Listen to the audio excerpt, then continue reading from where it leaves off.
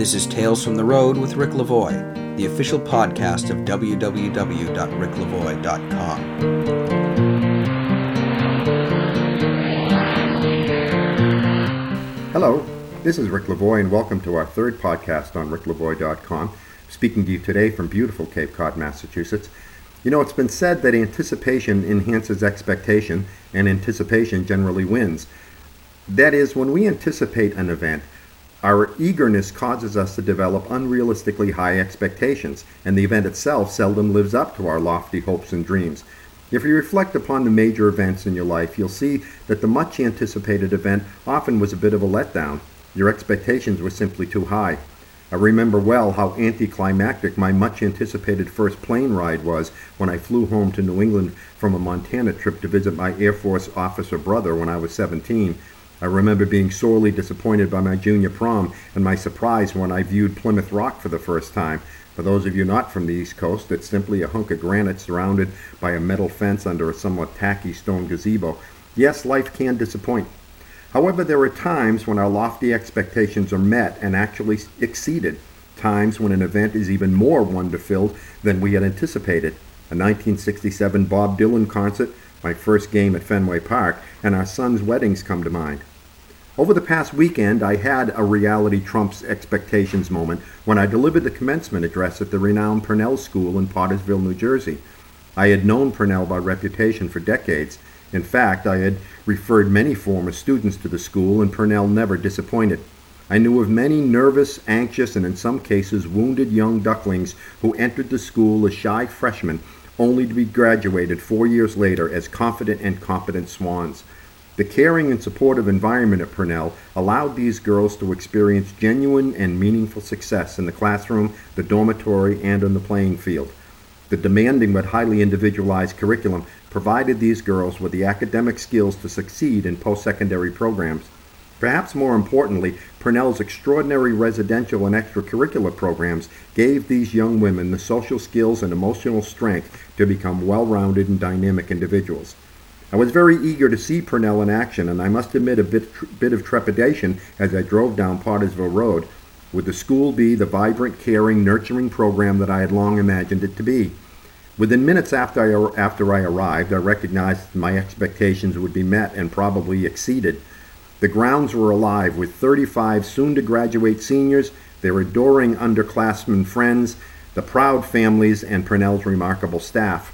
Preparations for the day's events were in full swing. A huge party tent was ready to protect the 500 audience members from the predicted morning rains. Underclass girls practiced the chorus of "Let There Be Peace on Earth" that they would sing to their departing friends at the end of the ceremony. Parents and grandparents shared coffee and conversation with Purnell faculty. The maintenance and kitchen personnel were completing the last-minute details that are crucial to the success of such an event. A few babies cried, a few siblings tossed frisbees around the open field, people jostled for the best prime seats right up front. The campus dogs wandered the grounds, making new friends and receiving a donut or two from the guests. But the guests of honor, the seniors, were nowhere to be seen. I was ushered into the office of Purnell's charismatic head of school, Jennifer Fox. Jennifer is in her third year of her tenure as Purnell's leader after a distinguished career in several other independent schools. She truly seemed to have found a home at Purnell, and she embraced the school's long-standing mission by providing girls with the knowledge, skill, self-esteem, and confidence that they'll need in order to succeed in college. The school's vision, philosophy, and mission are based on three concepts which are the underpinnings of the school's residential and academic program. Number 1, consideration for others. Number 2, truthfulness in all relations. And number 3, the use of common sense. This simple but profound worldview has enabled generations of Purnell graduates to succeed in their college pursuits and beyond. I had served as an administrator in independent special education schools for nearly 30 years, and when people with similar experiences get together, we tend to speak a language that few others understand. So it was with my meeting with Jennifer. We swapped stories, adventures, and experiences, and she discussed Purnell's graduating seniors, and her pride in them and their progress was obvious. She spoke of Purnell's extraordinary staff and the support of the parents. She also told me of the Affinities program, which is at the core of the school's philosophy. The Affinities program allows students to identify, analyze, and examine their individual strengths, needs, and skills. The curriculum provides the girls with opportunities to enhance their self-awareness through numerous surveys, activities, and discussions. The field of secondary education pays great homage to the concept of self-advocacy. We recognize that the college student and the entry-level employee who's experienced learning challenges must be willing and able to advocate for himself at the college or in the workplace. He must be able to determine and to explain the adjustments or modifications that he'll need in order to enjoy success and progress. However, we often forget that self-knowledge must precede self-advocacy.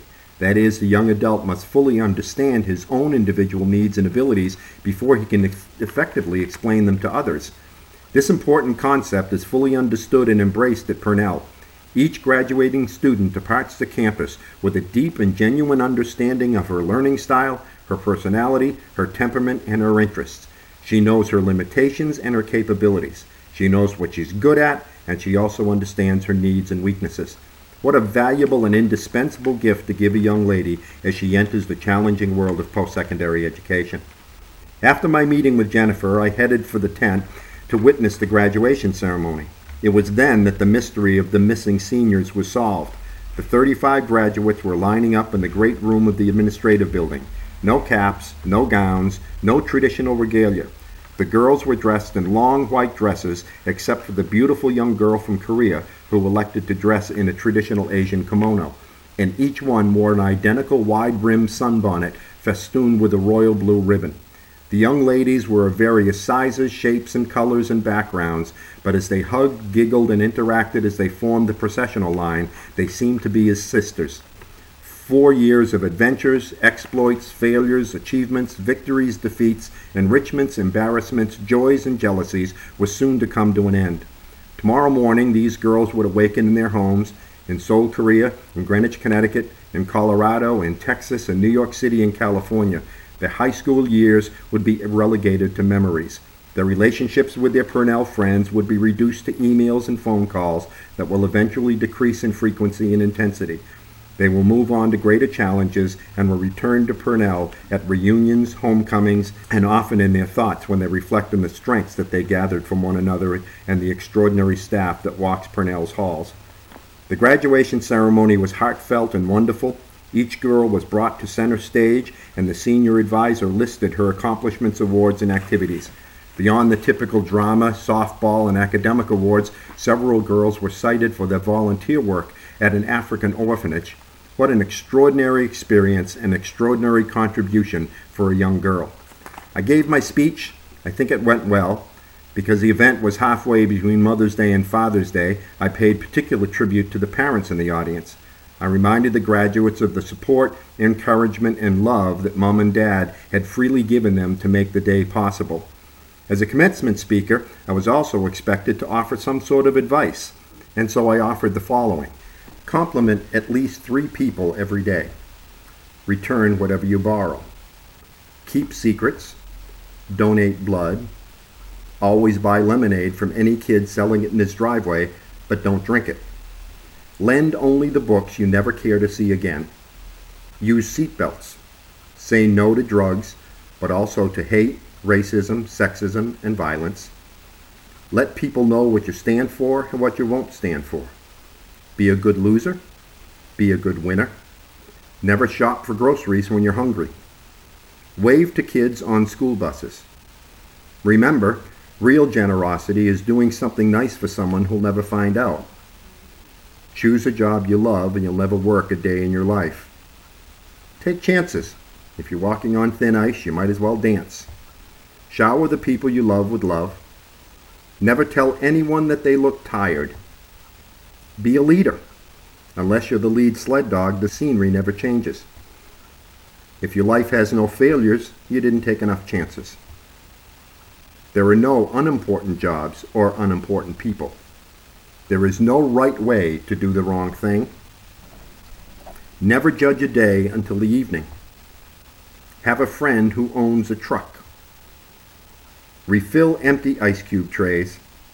Watch the sun rise at least once every year.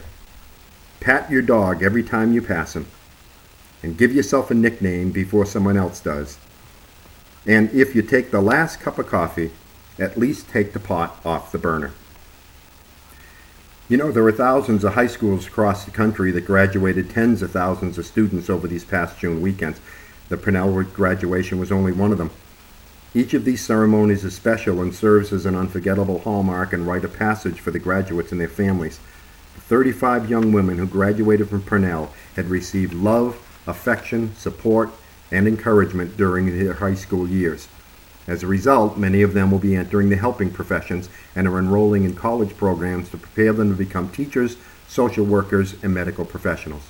In the words of educational pioneer Carl Menninger, that which society does to children, they will in turn do to society. Until next time, with every good wish, this is Rick Lavoie. Rick Lavoie's book, It's So Much Work to Be Your Friend, Helping the Child with Learning Disabilities Find Social Success, is available at bookstores across the country and online at Amazon.com. For more information about Rick, his work, and his schedule of appearances, visit www.ricklavoie.com.